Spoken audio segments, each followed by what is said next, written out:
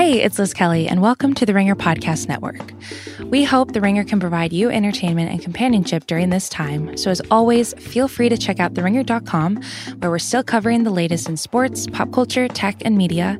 And the Ringer's YouTube channel can provide endless amounts of entertainment. You can find that at youtube.com/theringer. I need support staff to clear the room.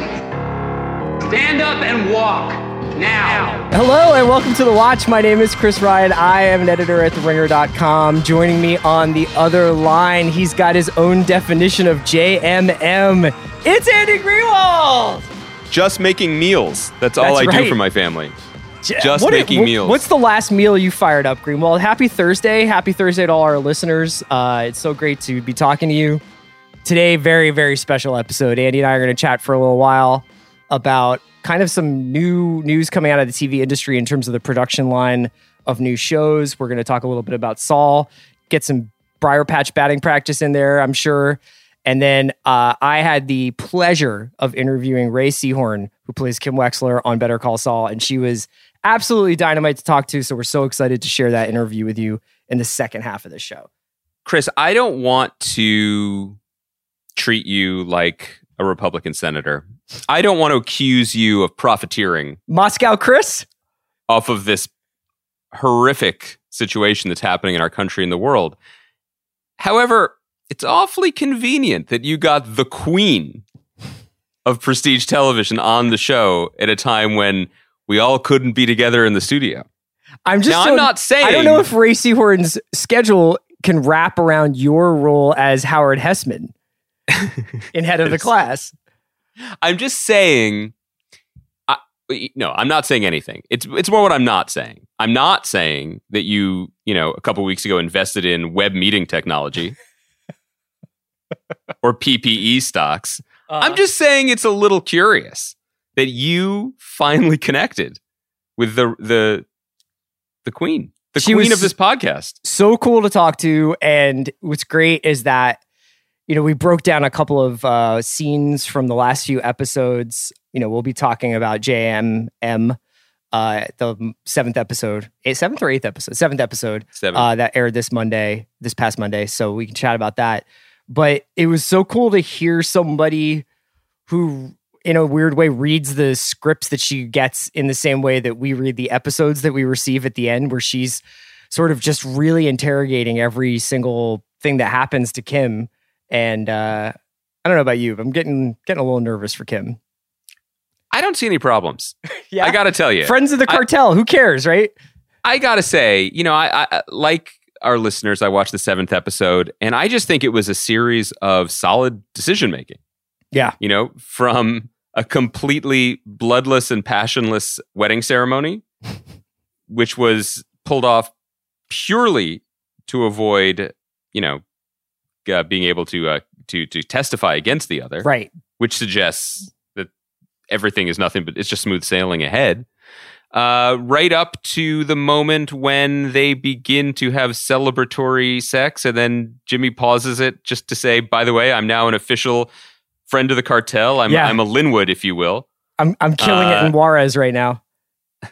And then her response to that is, "Let's keep going. Yeah, let's keep going."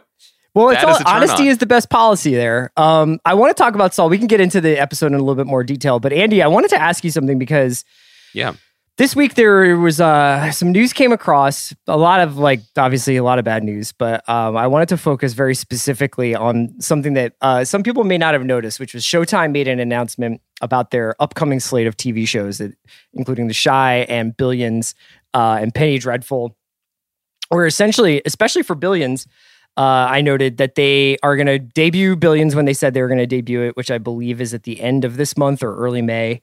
And then that they were going to run the 7 episodes that they had in the can. So for the 2 months after that. And that then they would return later in the year. I assume in Billions' specific case, when they could resume production on the final episodes and finish post. Right. This is the first sort of practical example of something that we've been hearing a lot about, which was when the pipeline for new TV is going to be interrupted, if not dried up. I've still seen screeners coming in from Netflix and from Hulu and from a lot of different places. And I think that there are different shows in different stages of being finished. But this was, I don't know if I want to say alarming, because alarming is a relative term now, but it was notable that this might be a reality that we're confronting, where in some cases these shows are just simply not finished and not ready to go on the air, or not ready to complete their runs once they do hit the air. I believe Black Monday was another show that's going to suffer this fate.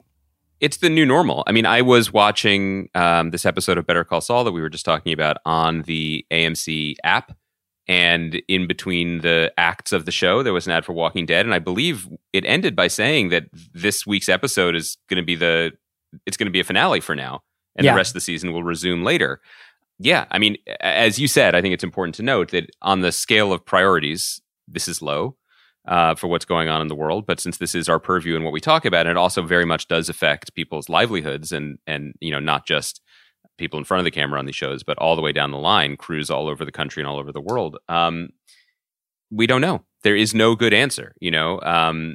I assume that a lot of these services have a lot of projects that are already in the can that they were planning to debut at various points throughout the year. There are, of course, other international properties that domestic services like AMC maybe has a co-pro that they could bring over sooner. But things happen really down to the wire, and I think that that's something that people may not have realized. I'm not sure it's something I realized, honestly, until I was in it.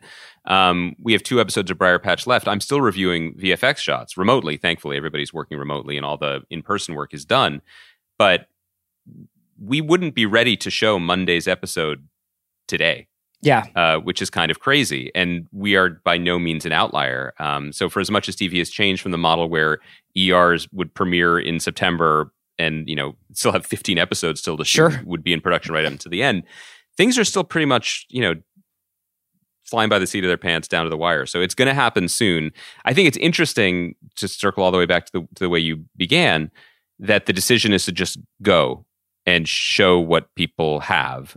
I imagine there's 2 tracks of thought about that. One is obviously people want content now. People are at home and uncertain and would love to see their friends again, whether it's Billions or any other show that people have been awaiting for a long time. So that's got to be part of the thinking. There is a business part of this, and there's a force majeuring contracts part of this, which is a little bit uglier, but that is something that's going to be happening more and more behind the scenes, which is to say that there are shows in production, and I've heard of this second and third hand, that maybe had 2 episodes left to shoot, maybe 3 episodes left to shoot. Obviously, they all shut down. Thank God that they did. But the way that it's going to be handled is the rest of this year is going to be, their contracts are going to be force majeured, meaning they do not have to pay the contract. People's work is done. And with the assumption, or at least the pat on the back and promise, that they will tack those 3 episodes or whatever is owed onto a future season.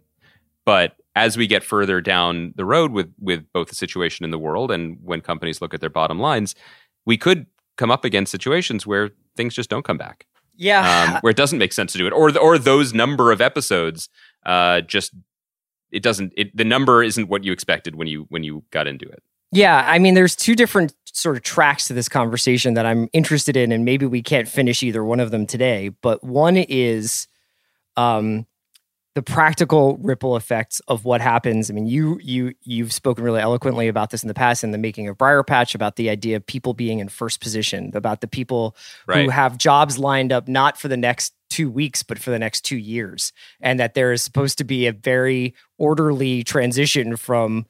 I mean, even take a look at, so Rosario did Briar Patch, and she's now going on to The Mandalorian. I mean, people have their careers kind of plotted out to some extent. Mandalorian, not officially confirmed. Oh, okay. So I'm not breaking news here, but the force is with all of us on that conversation. Yeah, I mean, it's been written about extensively. But DMZ is the other project she's doing, which is really exciting. A pilot with Ava DuVernay for HBO. They managed to wrap their pilot, which is incredible. Oh, okay. But yeah, she did have a pretty tight window of production over these last few months. And that's just one person. I mean, you think about somebody like Jason Bateman working on Outsider and Ozark. You think about and then it goes all the way down the line to day players, to people behind the camera. So the ripple effects of that is really interesting. We've been seeing in the movies where, oh, sorry, go ahead. I was going to say, it's not just like I was saying before, it's also not just actors.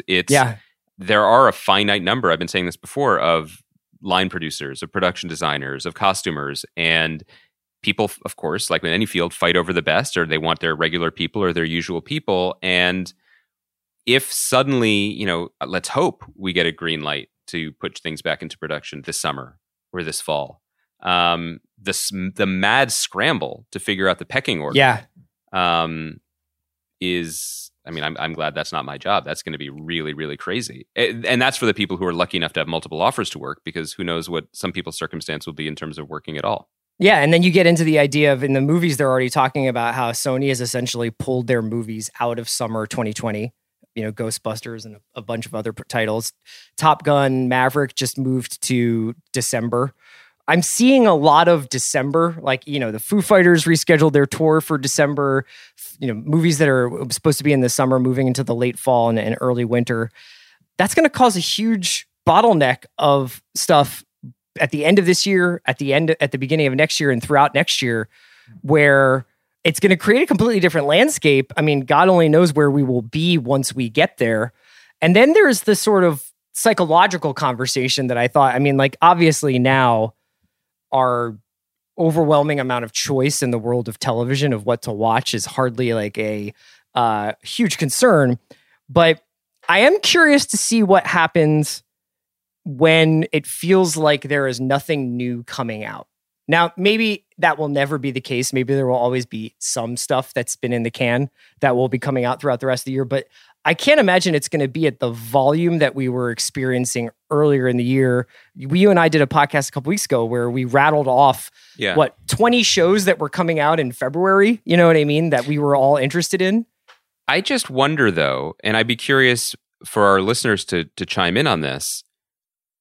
Would you be upset if there were no new shows for 4 weeks?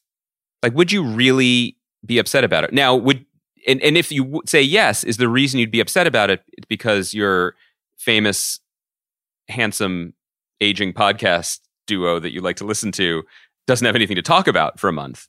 Like, obviously, that would hit us to a degree. But I wonder, are people have so much to watch and just endlessly things that they haven't gotten to yet. I wonder if people's just viewers, fans, if their passion for the medium would dim if there was just a 3-week pause. My assumption is no. No, and I think that there's like a bubble in which that... See, here's the thing. I think newness is an organizing principle.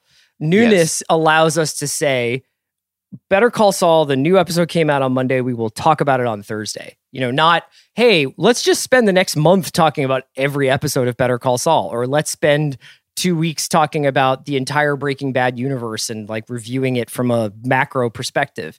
It's the newness that allows us to sort of organize our way of thinking about television. Of course, like, I think you could probably spend every day watching 2 or 3 hours of TV and not come anywhere close to watching all the TV.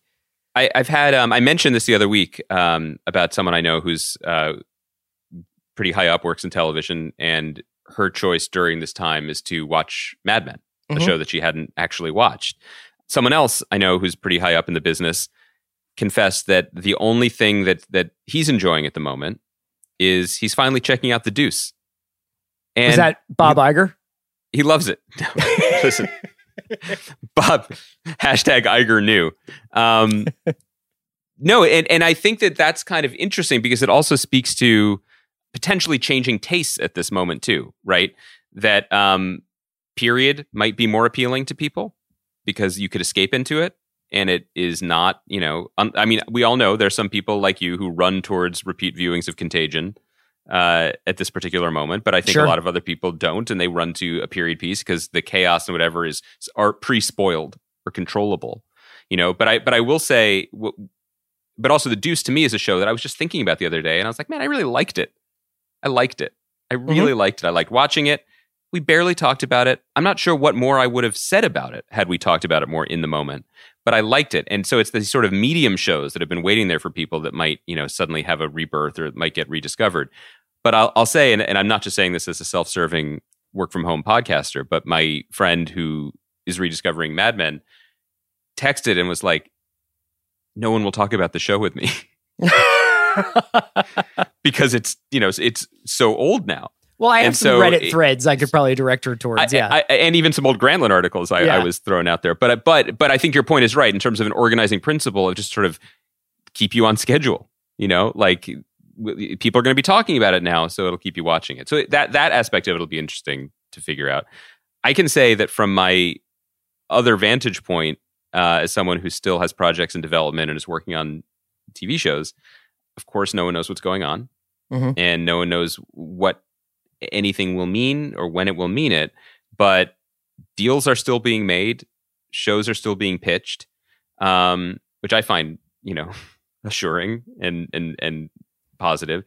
But basically, the word that I've heard is that the only thing that people can actually do now is develop and write. And the goal would be to have as many things locked and loaded and ready to go as possible when someone finally when Dr. Fauci blows the whistle. Do you get the sense that the economics of those deals are changing at all? I don't know. My assumption is that they are, like everything, going way down.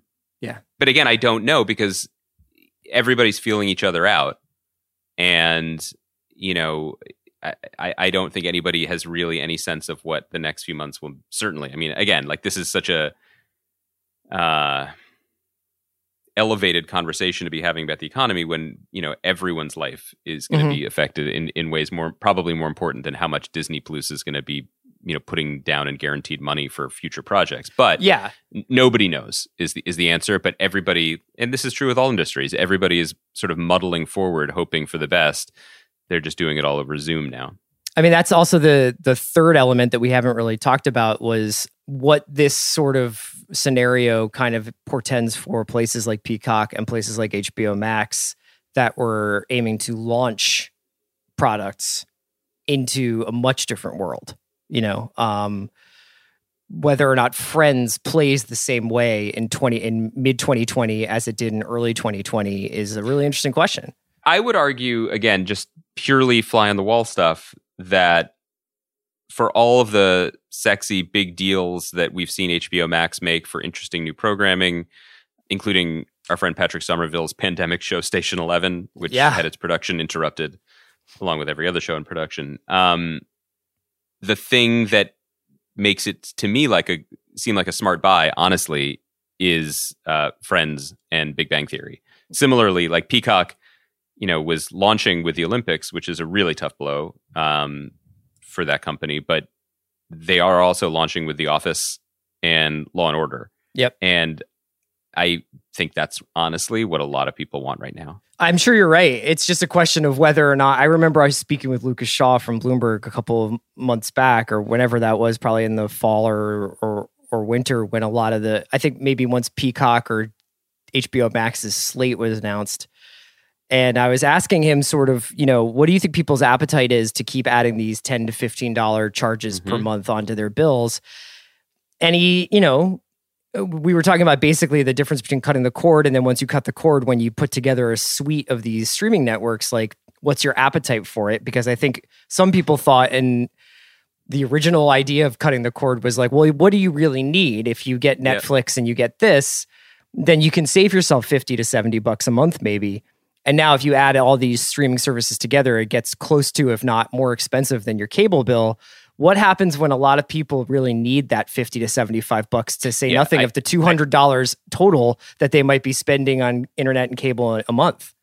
I think that is more than any other question we're asking. That's the question. And it is the consumer facing part of it, right? That it already was a tough, if not impossible sell to tell people you need 7, 8, 9 streaming services a month that now add up to basically to your cable bill again. Especially if you factor in then you're paying for your internet service. That was already a tough sell.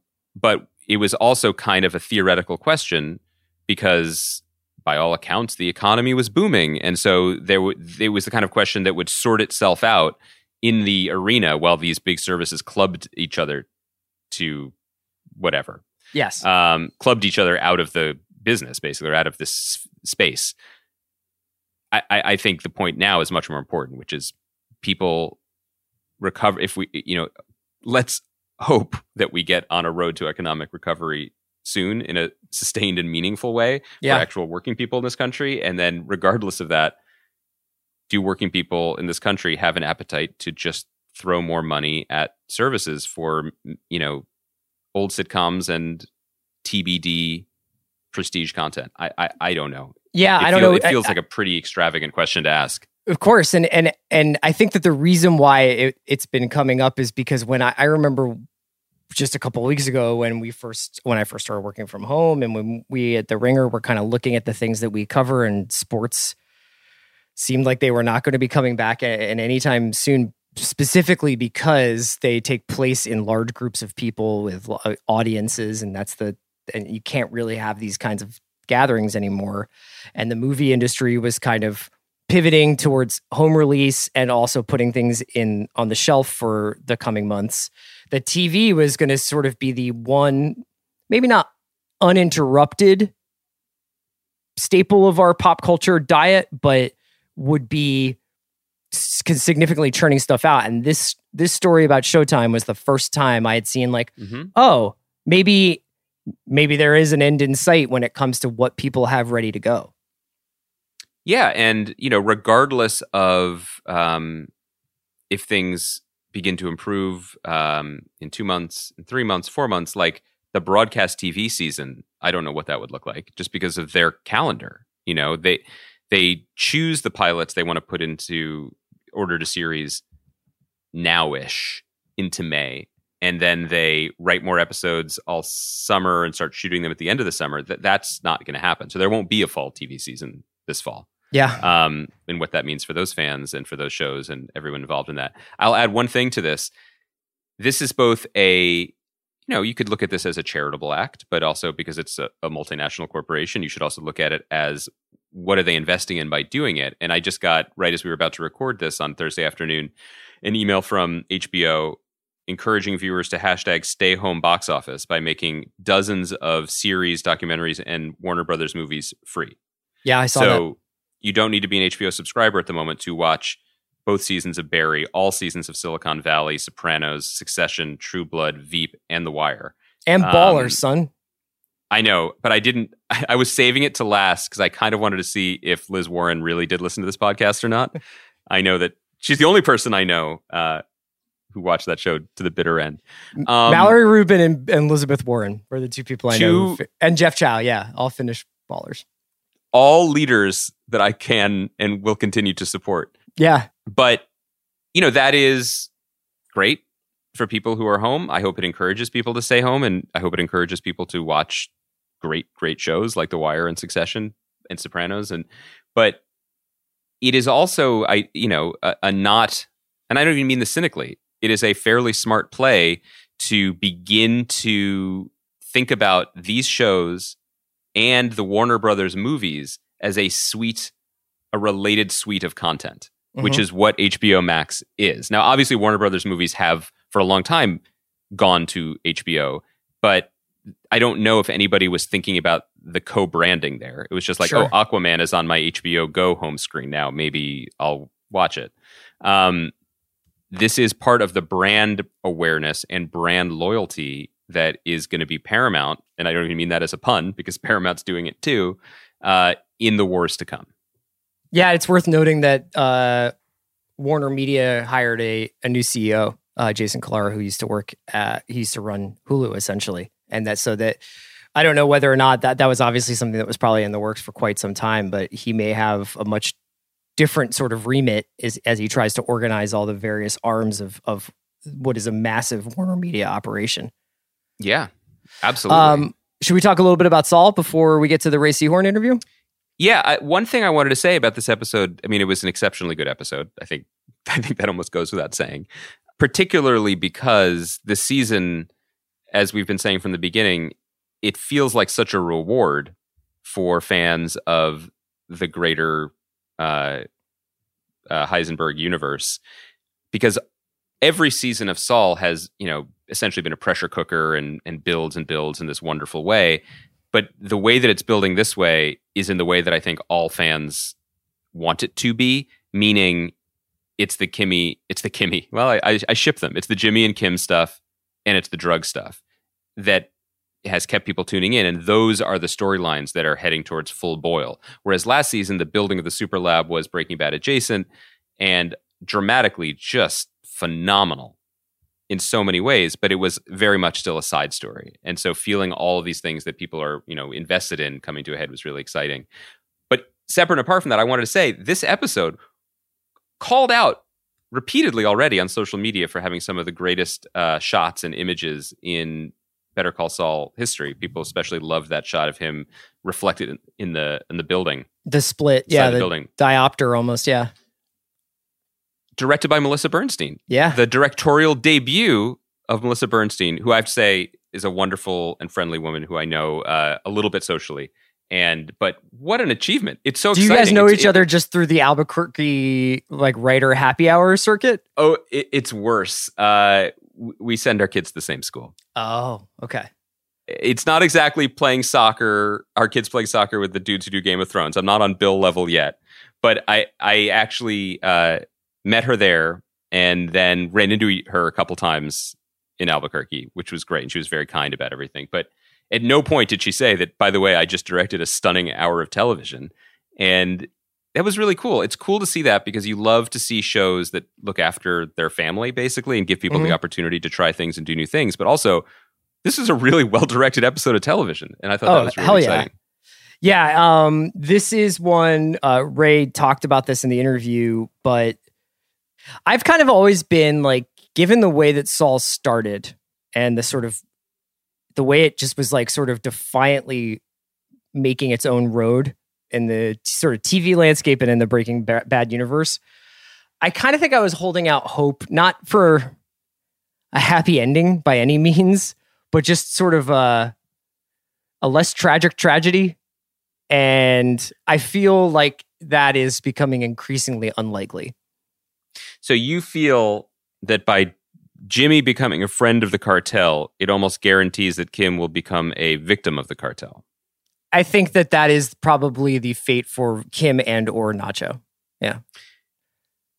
I noticed the collision of all these different factors. I have really, obviously, we've spoken very highly of Tony Dalton, who plays Lalo over the course of this season. Yeah. And what an amazing find he's been. This is the first episode where he actually legitimately was I thought terrifying. Yeah. Even though he was, charming and slick and smiling. But yeah, I think that this was the episode where I was like, this is not good. It's not good that Mike's showing up at their apartment. It's not good that Lalo is obviously binding Jimmy to him almost against Jimmy's will. It's not good that Jimmy hears cartel and sees images of lavender farms dancing in his head. By the way, the lavender farms just outside of Albuquerque are beautiful. Yes. Would you work for the Juarez cartel to acquire one? After spending 4 months not on a lavender farm in Albuquerque, I would consider their offer. Yeah. So anyway, I thought it was a great episode. I feel like it's also worth noting, I have not watched the next episode, but Peter Gould tweeted out that he strongly encourages people to watch these episodes live, which is good marketing, but also worth noting. I would also say that one of the times when I ran into Melissa at the Albuquerque airport after both arriving there, she mentioned that Vince Gilligan had just directed an episode, and it was, quote, a big one. And that's the next one. That's the next one. And I believe, I didn't even watch the next week on, but this episode had Lalo say, "You're going to go get $7 million in cash for me." Yes. Suggests some action here. I also, I believe if I remember correctly, the thing that Saul screams at Jesse and Walt in the desert when we first meet him is, "I'm a friend of the cartel," right?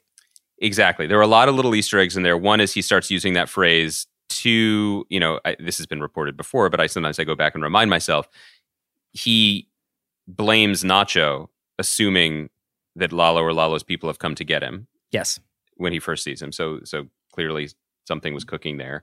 The other one was the head of Madrigal, who we haven't seen since Schuler, right? Yeah. Since he kills himself in his one appearance in Breaking Bad. So this episode did a little backfilling in terms of the closeness, like friendship closeness that Herr Schuler had with Gus Fring. I wanted to, just before we move on, the Howard scene was so good, and it was good in a very specific way. Just that it gave us what has been bubbling. There's something to be said for shows, I think, that hold back a little bit. Like, obviously, you don't want fan service all the time. Mm-hmm. But I think that can be its own kind of trap. And you can kind of feel shows fighting the audience or fighting where the story wants to go. And this has been simmering for not just the season, but honestly for the entire series. So it was time to let it go, And I think that's a sign of truly confident writers. Obviously, these guys are. It was terrific. It felt earned emotionally. And it was just a knockout in terms of the words that the writers, Alison Tadlock and the other writers, put in Jimmy's mouth, but also the performance. It was terrific. Yeah, and it's also an example of Jimmy sort of leaving port. You know what I mean? Like, for a long time, the Jimmy character's main conflict was with the likes of the Howards, the people who didn't take him seriously, the people he felt like were undermining him, the people who he felt like were stopping him from realizing his true potential, whether it was Chuck or Howard. And, to Kim, when he says, I'm going to be a friend of the cartel, Kim's eyes kind of, they don't light up, but I think that she is so happy that he's being honest. It sort of masks whatever horror she has at it. Jimmy never says to Howard, I am a drug lawyer now, but the fact that he's like, I travel in worlds you can't even imagine, and Howard's just like, what the fuck is wrong with this guy? Yeah. It shows just what an exit ramp Jimmy is on, and that he will continue to be on through Breaking Bad. Have you flagged, I don't think we've talked about, and I think I'm right about this, right? That Gene, who Jimmy becomes in the black and white post Breaking Bad universe, is in Nebraska, right? And wasn't Kim's license plate, Kim's mother's license plate? She's originally Nebraska? From the Kansas-Nebraska area. Yeah, the border. Just something to think about. Sure, I mean, look, I'm holding out hope, man. Rhea Seehorn, I did not ask her very many things about what's going to happen in the future, just because I felt like she would obviously be like, I cannot tell you. But if you're interested in the character of Kim, and if you're also interested in the way that they shot some pivotal moments over the course of the season, especially Kim's proposal to Jimmy, their wedding, a couple of other things. And she's really cool because she was talking a lot about how she will go to set on days when she is not in scenes, and she will go watch Giancarlo Esposito or Jonathan Banks act. Does she know about the lavender farms? Because they are lovely. We didn't get too much into Albuquerque recreational things. There is one place, and people who have been there will know what I'm talking about. That's a very lovely spot just outside of town. And I saw Jonathan Banks there like he owned it. Like, he was always there. Really? And he walks around wearing like a Guayabera shirt. His wife was with him both times I saw him.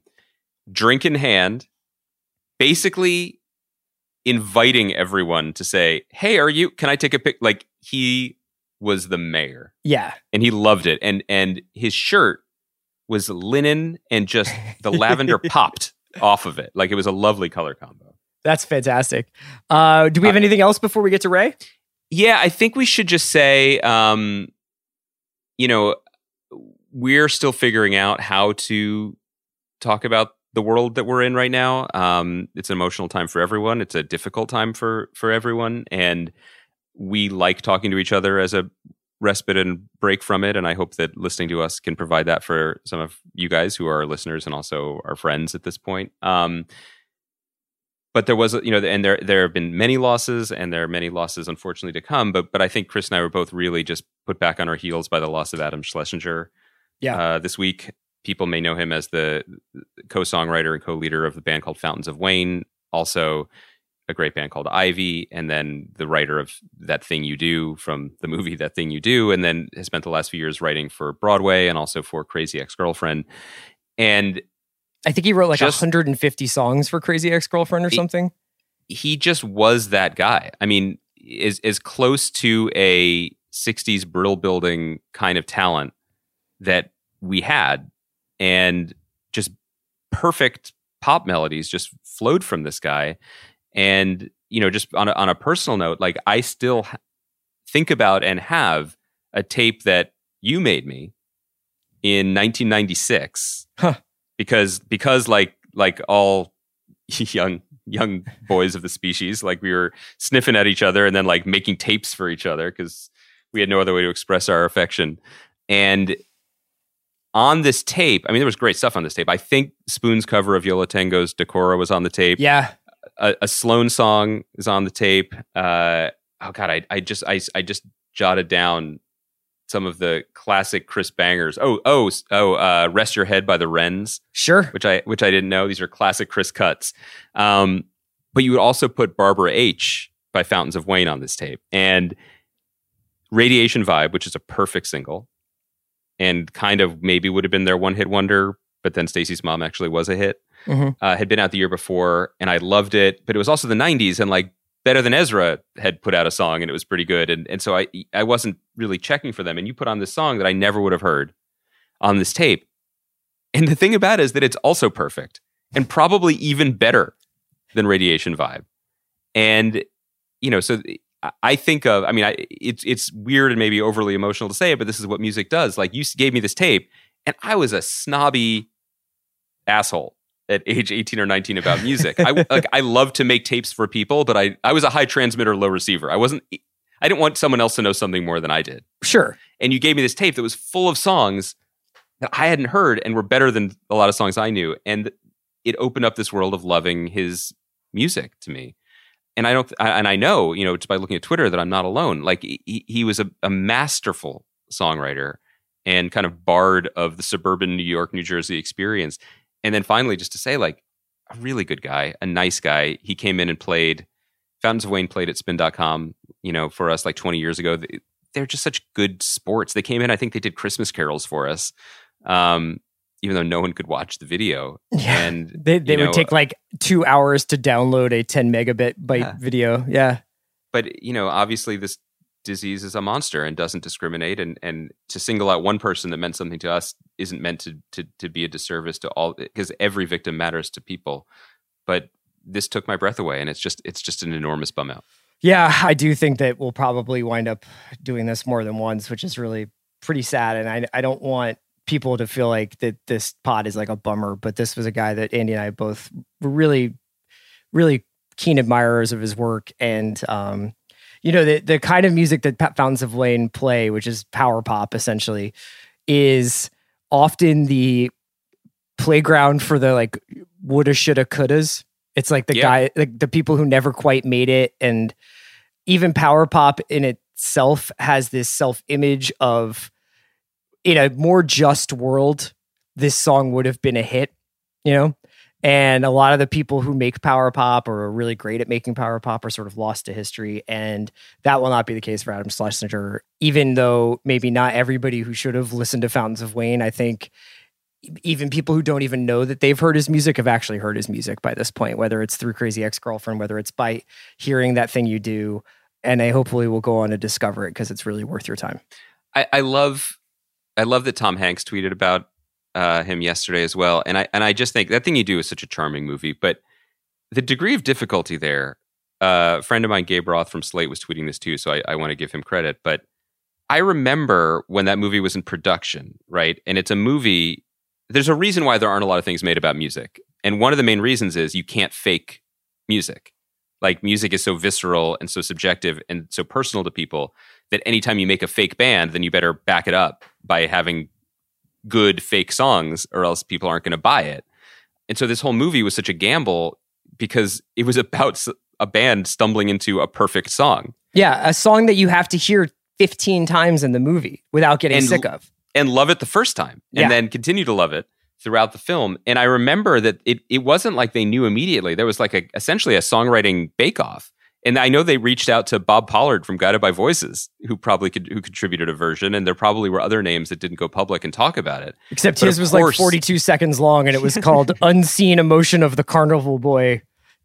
Parentheses, the thing he once did, which I would love to hear. But of course Schlesinger wrote it and nailed it. I mean, it's the kind of thing that when it's done that well and it fits that smoothly into your brain and into the movie, you don't even notice it. But it's worth taking a moment to notice. Yeah, he will be missed. So without further ado, why don't we take a break, and then when we come back, we'll get into my interview with Rhea Seehorn.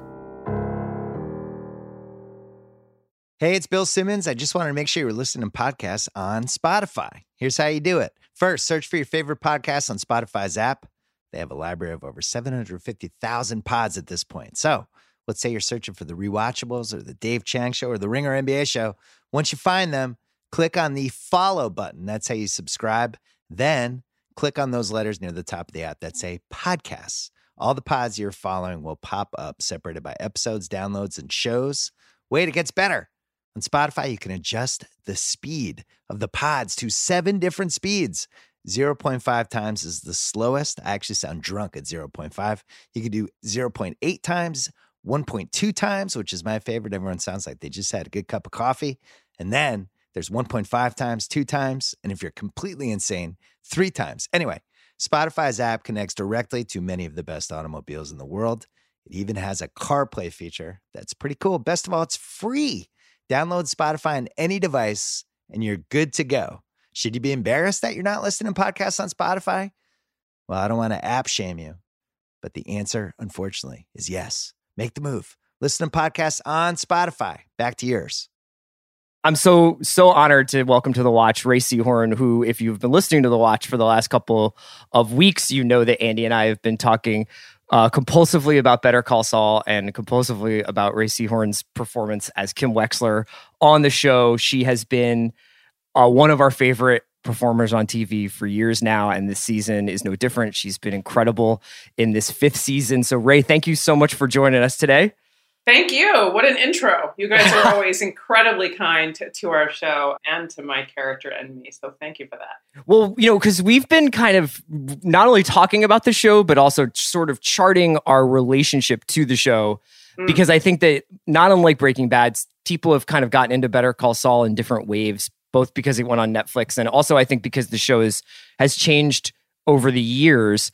I was kind of wondering, because we were just talking before we started recording, like, what kind of Better Call Saul watcher are you?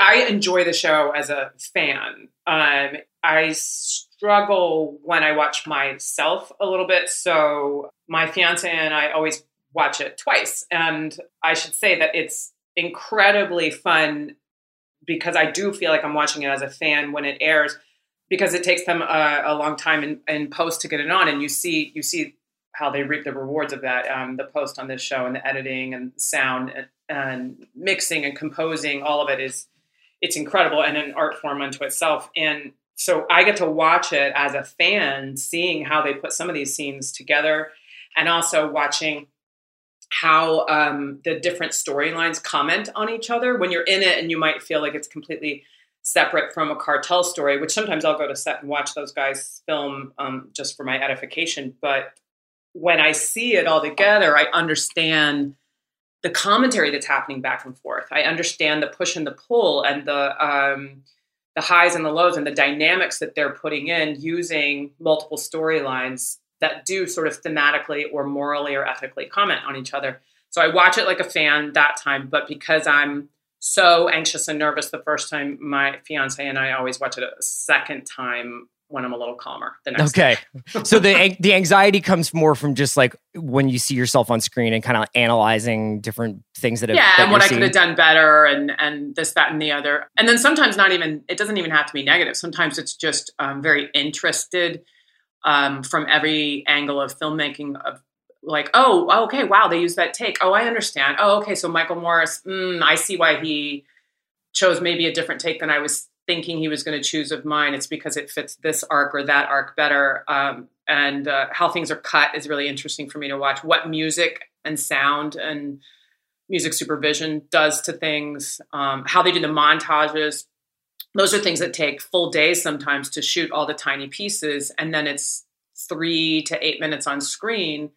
So sometimes I'm just literally watching it, fascinated by the artistry and the technical skill going on. But yeah, some of it's negative. Sometimes it's just like, oh my God, it's that big dumb face again. Why is she always on? So I have to get past that. So when you go in the past, when you've gone and watched Giancarlo, or I don't know if you got to see any scenes with Tony Dalton this season. I did. Mm-hmm. Are you doing that because you're just curious as an actor? Are you doing that because you think it informs your performance as Kim in a different way than if you were almost blissfully ignorant as to what's happening outside of Kim's field of vision? It's more, and I should also say for the previous question, I also have a lot of anxiety just because the show gives me agita. Like I feel I have agita when I read the script. Both, sister. Yeah. I do, even when I know what's going to happen, it's just like, it's so, my shoulders are up by my ears, and then you'll have like this seemingly quiet moment or even a humor moment, and their ability to switch tone and even switch genre-ish in some ways. Sometimes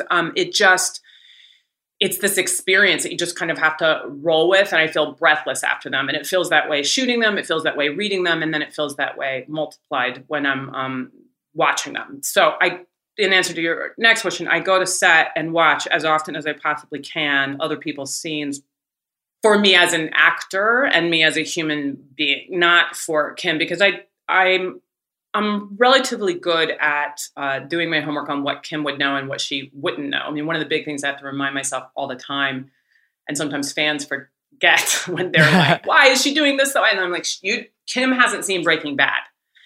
Kim is only seeing this Jimmy transformation into Saul one event at a time. And yes, she's smart enough to see the writing on the wall in some ways, but for her to surmise that Breaking Bad happens, no, I don't think that's what she's envisioning, and certainly hasn't been for 5 seasons prior, or 4.5 seasons prior.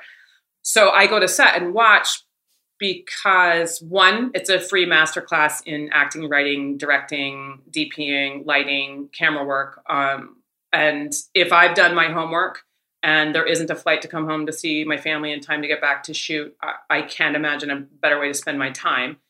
And number two, some actors are better at sort of dropping in and dropping out, like needing to go do something else and then they come back. And it's not a thing where I need to stay in character and I'm walking around in my costume on my days off. But sure, for me, every show, every script, whether it's play or TV or film, has a certain musicality. And it's one of the ways I work on scripts and script analysis is thinking about the musicality of it. And this show has a very particular music to it, and for me it operates just a little bit outside of total naturalism and realism. There's something just smidgy poetic in it, and in the dialogue and in the direction of it. And so it's kind of one of those things where if somebody asked you to sing a song a cappella, you might, or do an accent, you'd say, can I hear it in my ear right before I do it? And so I like listening and watching this tone. And then and then if I have a scene the next morning, it's easier for me to have heard that music the day before than to have watched a show that has a completely different musicality. Oh, that makes total sense. And I think you can actually see, I mean, I'm obviously I don't have any insider knowledge as to whether or not the other actors are doing what you're doing, but one of the great things about the show, even in its latter years, seems to be that even when you add a Tony Dalton or a Barry Corbin, they seem to be in the same key as the rest of the orchestra. Yes, and most of those people, when they come, they say that they already were watching the show or they methodically binge watch it and study it. And but that being said, there are plenty of brilliant actors on our show that don't have the time to either family obligations or they're in almost every scene like Bob that can't. Bob comes and watches when he can. But there are plenty of brilliant actors who are able to remember and use sense memory of a show's tone and not need to sit on set. That's just, sure. It's just for me a thing that if I have the ability to do so, I prefer it. And then also, like I said, I'm a fan. The fact that I've seen some of these brilliant scenes live is a gift I won't forget. I feel like I'm talking to you at both an opportune moment in terms of like where we are in the season. So episode 7 obviously just aired on Monday, and this interview will be going up on Thursday. But also, how great was it too? Alison Tatlock wrote it, and Melissa Bernstein's first time directing. Can you believe that? I was wondering whether or not she had ever directed a Breaking Bad that I had forgotten. Nope, this was her very first directing debut. Oh, that's so cool. So what was like, did she have a different touch than you'd been used to on Saul from previous experiences, or like what was that like?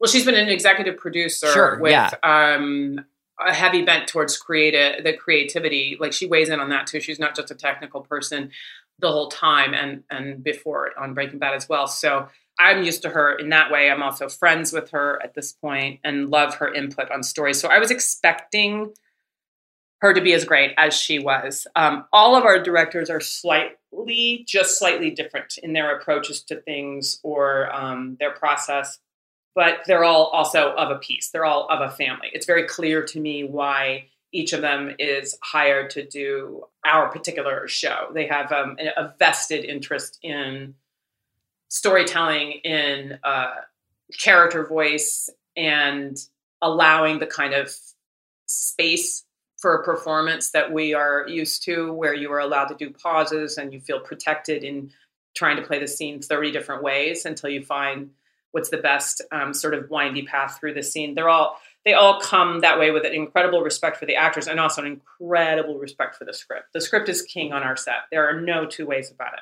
It's everything, and there's a reason why, and it's very clear.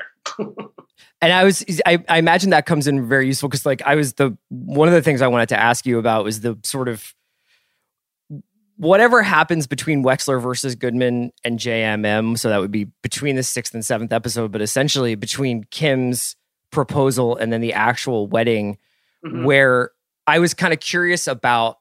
We get to see sort of Jimmy explaining to Huel, well, this is about deniability and this is about protecting Kim with sort of these legal, but we don't really hear Kim's rationale. I mean, like, you can watch it and you can believe Kim agrees completely with Jimmy, or you can believe like she has different motivations between that. For you, do you do a lot of filling in the blanks in between the pages in terms of like, well, what's it like from Kim from the night that she proposes to the morning that they actually go through with it? I do fill in everything. It's a part of my process that I rely on, and it's also a part of my process that I am obsessively passionate about. In the broadest terms, I would call it given circumstances, coming from practical aesthetics, acting techniques, which is what I started in, and the whole idea of like what happened before, what happened in between, where are you coming from, what's your mindset, have you been up all night? What are you thinking about? What was discussed right before this? I think about all those things right before I go into the scene. And by the way, for anybody listening that acts, it's one of your best shields against nerves, which I still get. I get stage fright and nervousness. And when you have to start going down a checklist of the given circumstances before you enter a scene, and then you get into like super specific, like, are you cold? Are you hot? Do these shoes hurt? Is this a suit she's always worn? Does she pick it especially for the wedding? Blah, blah, blah, blah, blah. Have I ever seen this woman that's handing me our licenses back? Your brain, your RAM space is so full that you can't be nervous just out of fatigue. Yeah. Yeah. But so, yeah, I thought about all that stuff. And for my money, I feel like she probably presented to Jimmy what he presents to Huel when we go out of 6. Okay. For my money. I filled in some other thoughts too, but I base that on the fact that she is so project-oriented and pragmatic and stereotypical types. She's the more male and he's the more female, which I've always enjoyed that sort of flip-flop in this way that he wants to discuss everything and he's emotional about things. And she's sort of like, let's just fix it. Just tell me the problems, we'll figure out a solution. And that kind of compartmentalizing and not wanting to sit in feelings and issues that have no real solution used to be an asset for her and increasingly is a dangerous flaw. And in this case, I think that's exactly what happened in that last scene in 6 is she cannot deal with the fact that there is no clear black and white answer to how she emotionally feels. So she tries to logic it out. Yeah. And it feels like in Jimmy, she's met somebody who applies pressure to that point in almost every single way. Yeah. I mean, you could make the case that people only bring out in you what you already had in you. So sure. that's one of the main themes that I find fascinating in the whole series, and it's individual character, but it's also story. That idea of innate versus innate behavior and intrinsic qualities versus extrinsic qualities. Who are you when you're alone? Who are you only because of the people you've known in your life? And all those questions, I think, are at the forefront right now with her character. Yeah, I mean, and I think the reason why it's been so much, I mean, fun is I'm using that as like a loose term. I mean, fascinating. It is probably better. It is so fun. And I tell people that all the time when they're like, how is this scene or this scene? And they pick some difficult looking scene. And I tell them incredibly challenging and blissfully so. Yeah. Yeah, I can imagine. Because it is fun. Well, because I was going to ask you about I think the scenes that especially for real like hardcore fans have become kind of, they're holding on to them real tight now, especially as things feel like they're getting pretty real on the show. And those are the moments of like kind of domestic intimacy between you and Jimmy. And I know people love kind of tracking what movies you guys are watching, but I also really enjoy just like how you guys navigate a cramped apartment or what you're eating on any given night, or, you know, what Jimmy changes into versus what you change into, and like how long it takes Jimmy to put his pants on and stuff like that. I love it. How much prep and staging and stuff goes into even those little gestures? Because I think we're so trained to think of like Battle of the Bastards and Game of Thrones is what you have to have like staging for. Right. But I would imagine even Thai food in movies takes a lot of like prep. It's a lot of prep. When you, the first episode of this season, after they've come back from the courthouse and she is sort of circling, trying to figure out a way how to talk to him about what's this deal with you changing your name and what does that actually mean to you? What does it mean to us? And I loved that scene because she does not launch into saying like, you're making a big mistake, because Kim is not in the habit of telling him, I want you to be what I want you to be. It's more, I'm trying to help you be what you said you wanted to be. You said you wanted a seat at the big kids table. You said you wanted to be taken seriously. You said that you keep getting pushed out of, you know, the adult conversation, and the move you're making is not going to help that journey. So what's going on? And she's trying to figure it out. But they are eating, opening a present, finishing eating, opening a present, and then cleaning up and going back and forth with different items. And they cut a version where we went back and forth one more time, and then he's getting ice cream and I'm throwing trash away. The reset was insane. And our crew is so talented. And so you have everything there to begin with. The big argument scene that I had with Jimmy, where I end up proposing to him, I decided none of that was blocked. We didn't know if like, are you going to come into the room and just have a huge fight with him at the door the second you see him playing this guitar? And so, you know, you're thinking about it technically of like, well, that's not very dynamic to watch, but also let the character and the story inform that. And so for me, I talked to Michael Morris, and that was Tom Schnauz's script. I'm jumping to that other episode. But I bring it up because there was wine in the cabinet, and I chose to go over there to a glass of wine, you know, and the props is on top of it. They're like, okay, the wine glasses in one other episode have lived here and here, so it's plausible they would be in this cabinet. And the wine bottle, it's what's the last time, you know, and people are like on it with laptops showing a photo of the last time we ever saw a wine bottle on the counter. Where was it? Could it have moved? How many days has it been since? Like, it's a lot that goes into just the practicality of it. And then acting wise, they are really rewarding scenes when we're just hanging out. The toothbrushing scenes, the eating scenes, the watching television together, because everyone does all this incredible work to set Bob and I up to do whatever we want to play. And Bob and I will run the lines ad nauseum, as does all of our cast members. And it's a huge compliment that people think that we're improvising a lot of the times. The toothbrushing scenes when he says, guess what I floss with? And I laugh. People still think it's improv. Tom wrote that one as well, but they're all written. All these little uhs and wells, they're all written. And then we get to play with tempo and punctuation, and where's the pause and where's the subtext, and did you actually mean that, and how do you say your next line versus but depending upon how Bob said his line to me, it informs how I say my next one and what's underneath all of it. And if somebody says, what movie do you want to watch or what do you want to eat?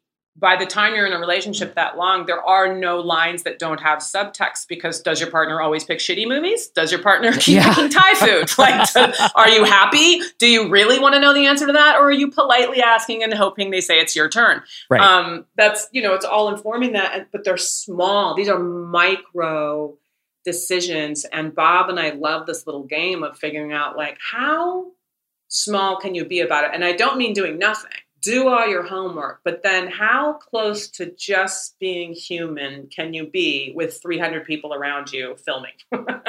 So we have a good time. You're talking about how often and how, the repetition of running lines with Bob. I was wondering about a very specific moment in their near breakup where you're saying, we can, I'm paraphrasing, but you could, we can sort of end this now and feel like basically look fondly on what we had. And Bob claps. Like he says no, and he like claps really hard, like he's trying to stop it. Was that something that was like in every take, or was that something that just happened in the moment? It was in many takes, but not all of them, and it was not scripted. And I'm trying to remember, I believe he started doing it when I started getting a catch in my voice when I would say, enjoy the time we had. I think Kim is fighting to not fall apart there. And I feel like that's when he started doing the clap, which it doesn't mean I'm giving myself credit. I'm giving him credit for constantly being in the moment. And he is to like respond when he realizes Kim this is not an argument that's going to blow over. And she's not a woman that falls apart very easely. And she definitely doesn't stand around crying often. So this is bad. This is really bad. I've done that clap. I've done the clap. It was amazing. I was like, holy shit. I've really like been in it with a partner and been like, wait. Like, let's hit rewind 30 seconds. Yeah, that moment when you realize like, this is a breakup conversation. Yeah. Oh shit. Yes. And even the beginning of the scene, I think we've all been there too, of she is at such a point where like, I want to rip your head off, that I think she would have preferred to have a glass of wine and go to bed, and he won't stop needling her, which is why I decided to play this sort of like very controlled tone in my lines and very still. And I'm going to go to the bedroom and I'm going to get my sweatpants on and I'm getting a glass of wine. And if I have to look at your face, I'm going to punch you or break up. And he is doing that thing that we've also all done where you're like, I wonder if there's any way that I could talk my partner out of being this mad. Like, can I spin this in some other way? And they actually decided, we very rarely do dueling coverage, which if any of your listeners don't know what that means, like normally you're filming camera angles that show a wide where you can geographically see where people are. And you're also doing some mediums to show 2 or 3 people talking and where they move. And then you're doing singles where it's on person A talking and then person B talking. And you've got to film them one at a time, all of A's and then all of B's, even though you're both doing lines back and forth. And in this case, the response and how fast it altered the way the next person did their line was so rapid fire and needed to be this thing that went from sort of dangerously suppressed control to absolute loss of control from 0 to 60 very quickly. They decided, let's put cameras on both of them at the same time, the way you would film improv or something, because you can't, is the only way you're going to get the actual overlapping reactions specifically. And if I pivot left, he's got to pivot left really fast. And if he pivots right, I've got to pivot right really fast. So they did that, which is hard, but I think it was the right call. It's hard because you get in each other's light. And Marshall Adams is a genius and Steve Latecki is the head lighting technician. And they figured it out, but it's hard. It's really hard to not step into somebody's light because whenever you're on that person, the camera is set up for their light, not yours. I wanted to ask about, another sort of intimate moment that happens. My favorite thing about the apartment is that I feel like Jimmy and Kim are essentially like at war all day long. And then the apartment is the bunker where they kind of come home and they take their helmet off and they drink and they try and figure out what happened that day and what to do the next day. So that's where like these real moments happen. But even those real moments, I think, are obviously, it's in play that those could be also performance and could also be kind of matters of tactics for each character.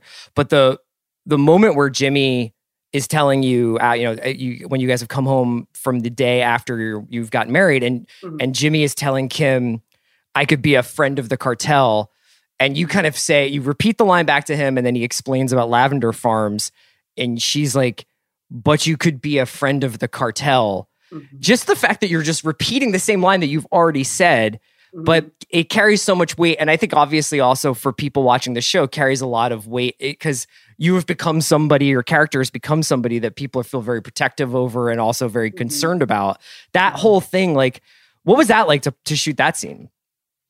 It was great. Melissa directed that, and she and Allison and Bob and I, and we always call Peter Gould, our showrunner, to discuss things too. We were all on the same page from the beginning that is the most, I personally don't think it's the most intimate the characters have ever been. I know they show quite a chaste relationship on screen, and people have commented on that. I adore the fact that their incredible connection and the realism to their relationship doesn't actually have much at all to do with nudity and big sloppy kissing scenes and all of that. It's about something else. But this is where the camera gets to see probably the most intimate we've been allowed to see them and witness. And our show doesn't sort of neither did Breaking Bad, dwell on a lot of nudity either. And you're kind of seeing that this season a little more than ever before. And I looked at that scene though, and Bob thought this, I thought this, and as I said, my writer and director agreed. What is the rawest, barest, most naked, intimate part of that scene is not this crazy sex they were getting ready to have and the fact that you're seeing them unclothed. It's the fact that he chooses to bear all and tell me the truth, and she chooses to accept it and stay with him. And so the whole thing was framed and rehearsed with that in mind. He is utterly vulnerable, telling her that in that moment. And I think Kim, when I'm watching it, I was very worried. I'm very worried about her. But in the moment, Kim, and we've seen this, Kim has a very healthy ego that can make her a superhero, but can also get her into a lot of trouble when she doesn't think she needs any help, and when she insists on doing things alone, and when she honestly thinks that there is a way to work yourself out of every single problem. If you can work hard enough and smart enough, you can make things right. And so I think she pads herself when he says this, and it's kind of like, okay, he's got to do what he's going to do.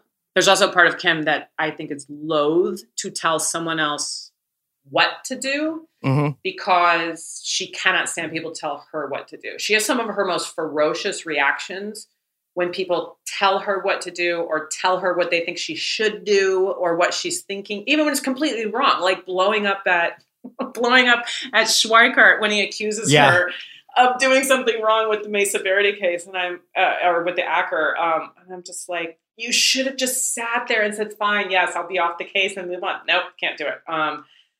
So that's where her ego gets a hold of her sometimes, and this martyr syndrome. And I think in that moment, it was just, Bob and I knew it was a very pivotal bear moment. And that moment, much like the played slightly comedic, but still Mike Ehrmantraut coming into our house. Yes. I think you are right that it is unusual that these dark elements are beginning to invade what you're calling the bunker or the safe space. Yeah. Yeah. And it goes back to what we were talking about with what Ray knows about the Better Call Saul universe versus what Kim knows about Albuquerque. And just seeing her say the word cartel, I've been watching Breaking Bad for the better, and Better Call Saul for the better part of 10 years or whatever. So I know what that means, and you know what that means, but it's like she hasn't seen Breaking Bad.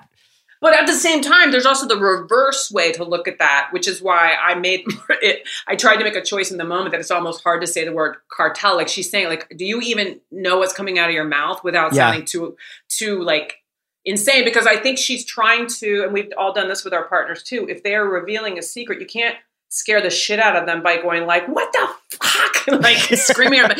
Or they're never telling you the truth again. And you also want to get all the details out and give them a space to like vent. Okay, tell me exactly what's happening, because we can only deal with it if you'll tell me, which is the pact that she made. And I also thought about like saying the words cartel, like So you have to imagine we've seen Breaking Bad and we watch cartels, whether it's Narcos or other or mob movies and all this stuff. Yeah. Like we have an understanding of it's in our vernacular when speaking about entertainment. But if any of our actual friends showed up for coffee and was like, so guys, right. I'm thinking we're doing charades this weekend and I'm going to invite a friend of mine and I just want you to know he's from the cartel. Everyone would be like, what is happening? You can call him Wallow or you can call him Jorge. He doesn't mind either way. Yeah. That's insane. That's an insane introduction into any conversation. Yeah. And then the crazier part is that Jimmy doesn't say, I'm so screwed. I stepped in it and now I'm involved with the cartel and we have to figure out a way to get me out of it. He's like, this is the pathway to a lavender farm. Yes.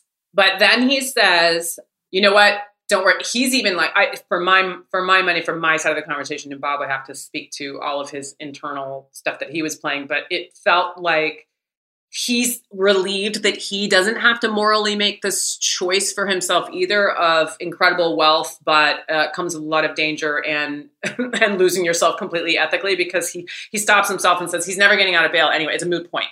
Right. So I'll do my job so that I don't get murdered by these guys, and it'll look like I did my best, but then he'll never get bail anyway. And then Bob played that scene where we do see that he gets bail so brilliantly, where there's this millisecond of relief on his face when the judge says granting bail, and it's $7 million, because he thinks he actually got to have it both ways. Sure. For just a second. Sure. Oh, well. I don't want to take up too much more of your time, but I did have one question for you. That's just about the show in general. I'm going to skip all the trying to lead you into telling me what happens next. But I mean, I wanted to ask you, because I was reading the Seppenwall piece about you from, I think it was last week it was published, and it's a great piece on Rolling Stones that people should check out.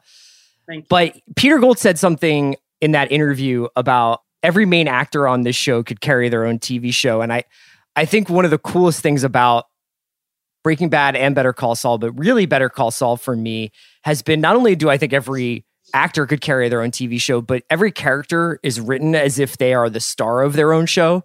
So when you see Nacho on screen, you are completely immersed in the Nacho show, even if it's just for 3 minutes in an episode and he's just standing next to a car talking to somebody.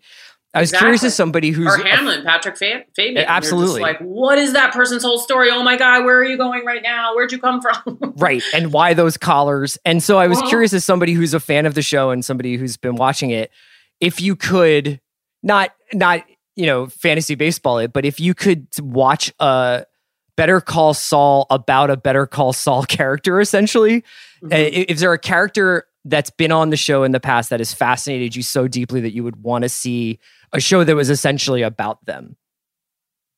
This sounds like a cop-out answer, but literally it's all of them. I feel the same way you do when I read the scripts, and then when I see the performers they gather, and Sharon Bialy, and Sherry Thomas and Russell Scott doing Casting LA, and Kira in Albuquerque, like the people they get to play them too, and the work ethic. And I mean, the people that played Beth Hoyt and Katie Hall that played the mother and daughter, being my mother and young Kim, like the work that people are bringing to this stuff. Like I'm fast. I feel like I wish there was those choose your own adventure books but there was a book for every single character. And I mean, like from the brilliant Kettlemans, of course, but to the guy that had to scrub the Pollos Hermanos fryer the other week. Oh yeah. When Gus coming into it, I was like, oh my God, I need to know this man's entire story. Fred that was killed at the wiring place. Mrs. Wynn, I would love to follow Mrs. Wynn for the day from the nail salon. All of these characters. And all of our main characters, all of our Julie Pearl as the ADA, I'm fascinated by her. Huel, would love that. I literally could go on and on. And that's another reason to go to set. Peter Disiff that plays ADA Oakley. I could watch him go pick shit out from the vending machine all day. I love his vending machine trips. Obviously, everybody is kind of stuck home right now, staying safe, hopefully. And I just wanted to ask if you, at the end here, if you had any recommendations for things people should be watching right now, or what you're watching you're sort of enjoying while you're spending more time probably on the couch than usual. Yeah. Well, I'm trying to get back to writing, and I'm trying to finish my short, and I'm trying to do art. I also do visual art. I would say this recommendation to everybody is please just stay home. They really do think the next 2 weeks is going to be worse, and you owe it to every medical responder right now, as well as anybody who actually gets this, to just get out of the way. Don't make this any worse by thinking you need to do just that one. Like, get your food and go home, and that's it. Or order your food and help some restaurants stay in business, and then bleach the bag and bleach your counter, and it'll be all right. So please do stay home. I highly recommend picking, even if you're not an artist. My husband is not a visually trained artist, and he did those adult coloring books the other day for like an hour. I highly recommend doing something that makes you feel like you produced or made something.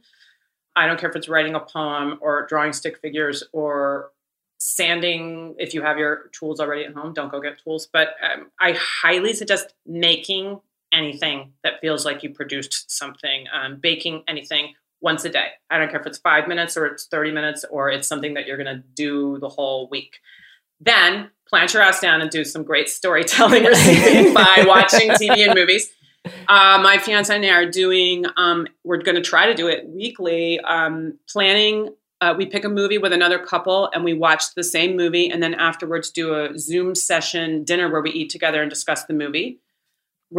This week we're doing Being There, Peter Sellers. Oh, that's great. Excited about that. Last week we did 1917, and that was really awesome. And shows we're watching, right now we're doing Broadchurch. We were obsessed with the first season, and we just started getting into the second season. Happy Valley. If you have not seen Happy Valley, it's just one of my favorite shows of all time. Fantastic. Fleabag obviously goes without saying. Season 1 and season 2. The only problem with Fleabag is you'll finish it at night. You'll have 2 sleepless days because you won't stop watching it, and then you'll be done and it'll be over too fast. Exactly. But it's brilliant. Then what else? I was thinking, I really want to see a couple of the new releases that are coming out. Swallow, to me, looks incredible. Oh, yeah. I'm not sure I'm going to be able to get all my friends to watch that one with me because I think it's a little squeamish inducing. Sure. Do you have a pretty good stomach for stuff like that, for like horror that has like a little, that's pretty confrontational? I do. If it's psychological, yes. That's good. I don't like slasher, and I don't like torture films. I do not like torture films at all. Trying to think what else I've been watching on TV though. Oh, I'm going to start my Boys on Extras this weekend. If you're out there and you have not seen Extras, oh god, yeah, please watch that. Yes. One of the best shows ever. If you haven't seen Catastrophe on Amazon Prime. Oh yeah. That was my favorite comedy of the last. These are incredible recommendations. Easily. You're also making me feel incredibly embarrassed that I haven't done any coloring or woodworking or poetry writing. It sounds dumb, but I'm just saying. I know it's not. It sounds like very like flighty, but like make something. Feeling like you can individually create something does something to your brain and your body. I promise. No, it's incredible advice. So Catastrophe, Extras, and 1917. Extras. Yeah. 1917. Being There, I've seen before, but watch it again. Celebration, the original Dogma film from the Lars von Trier group of people. You can't stream that one. If anyone's out there and can figure out like a company that can put it out, please do. I went ahead and just ordered it because that's one of my favorite movies ever. And if anybody out there doesn't know, this is when they were doing the Dogma film thing where a group of filmmakers got together, and in response to kind of hyper production, hyper budget films, they said, what if we took it all back to the storytelling, and you can't have any lights that aren't practical. The only lights that can exist on a set are lights that would already be there. What if props could only be props that already existed in the space? Sound music can only be coming from the actual space. And all of these things are beautiful art forms, as I've said on my show, and that I appreciate. But it was very interesting watching all that got taken away. Like there's a dream sequence / nightmare sequence that someone has in Celebration where they did it all by somebody walking around with a lighter. That's how it's lit. And it's incredible. It's also just an incredible story and incredibly well acted. And I think next up on our list, we're going to rewatch Glengarry Glen Ross, Do the Right Thing, French Connection. Magnolia and Shortcuts. You're just doing all the hits. So you're like, I feel like, like I have that, like my friend and I are doing, my friend Sean, who does the movie podcast here. Mm-hmm. We're doing like an Akira Kurosawa, Toshiro Mifune, podcast tomorrow, and they're all on Criterion Channel. But if I'm being completely honest, like, I think that's the version of myself I want to be. And then there's a lot of days where I look at Twitter for 11 hours and then watch Golden Girls until I fall asleep. Dude, Golden Girls is never a bad watch. And I would like to know if anyone out there knows like how to stream. Actually, anything with B. Arthur is is on my list. Anything. If you can find Maude, please do. But also I was thinking the other day, how great was Mary Tyler Moore's show? Fantastic. When I was growing up, Nick at Night was not children's programming. It was old sitcoms. Yeah, and I was obsessed with the Mary Tyler Moore show. The acting and the comedy in that is so great. Much like Golden Girls. I mean, they're comedy classes. Yeah, Golden Girls still plays really, really great. Absolutely, absolutely. I was trying to think what other series that we were talking about. I kind of want to revisit Freaks and Geeks. About that one. It's a great rewatch. Great rewatch. I never saw My So-Called Life. And I know tons of people that were involved with making it. I have never seen it. And that's only one season. People think it went on for a while. Nope, just one season. So I think I'm going to check that out. You know what I was actually just looking at, because I have a couple of the box sets sitting on my shelf and I haven't done it in a really long time, is Homicide, Life on the Street. Great show. I know is that your first on-screen role?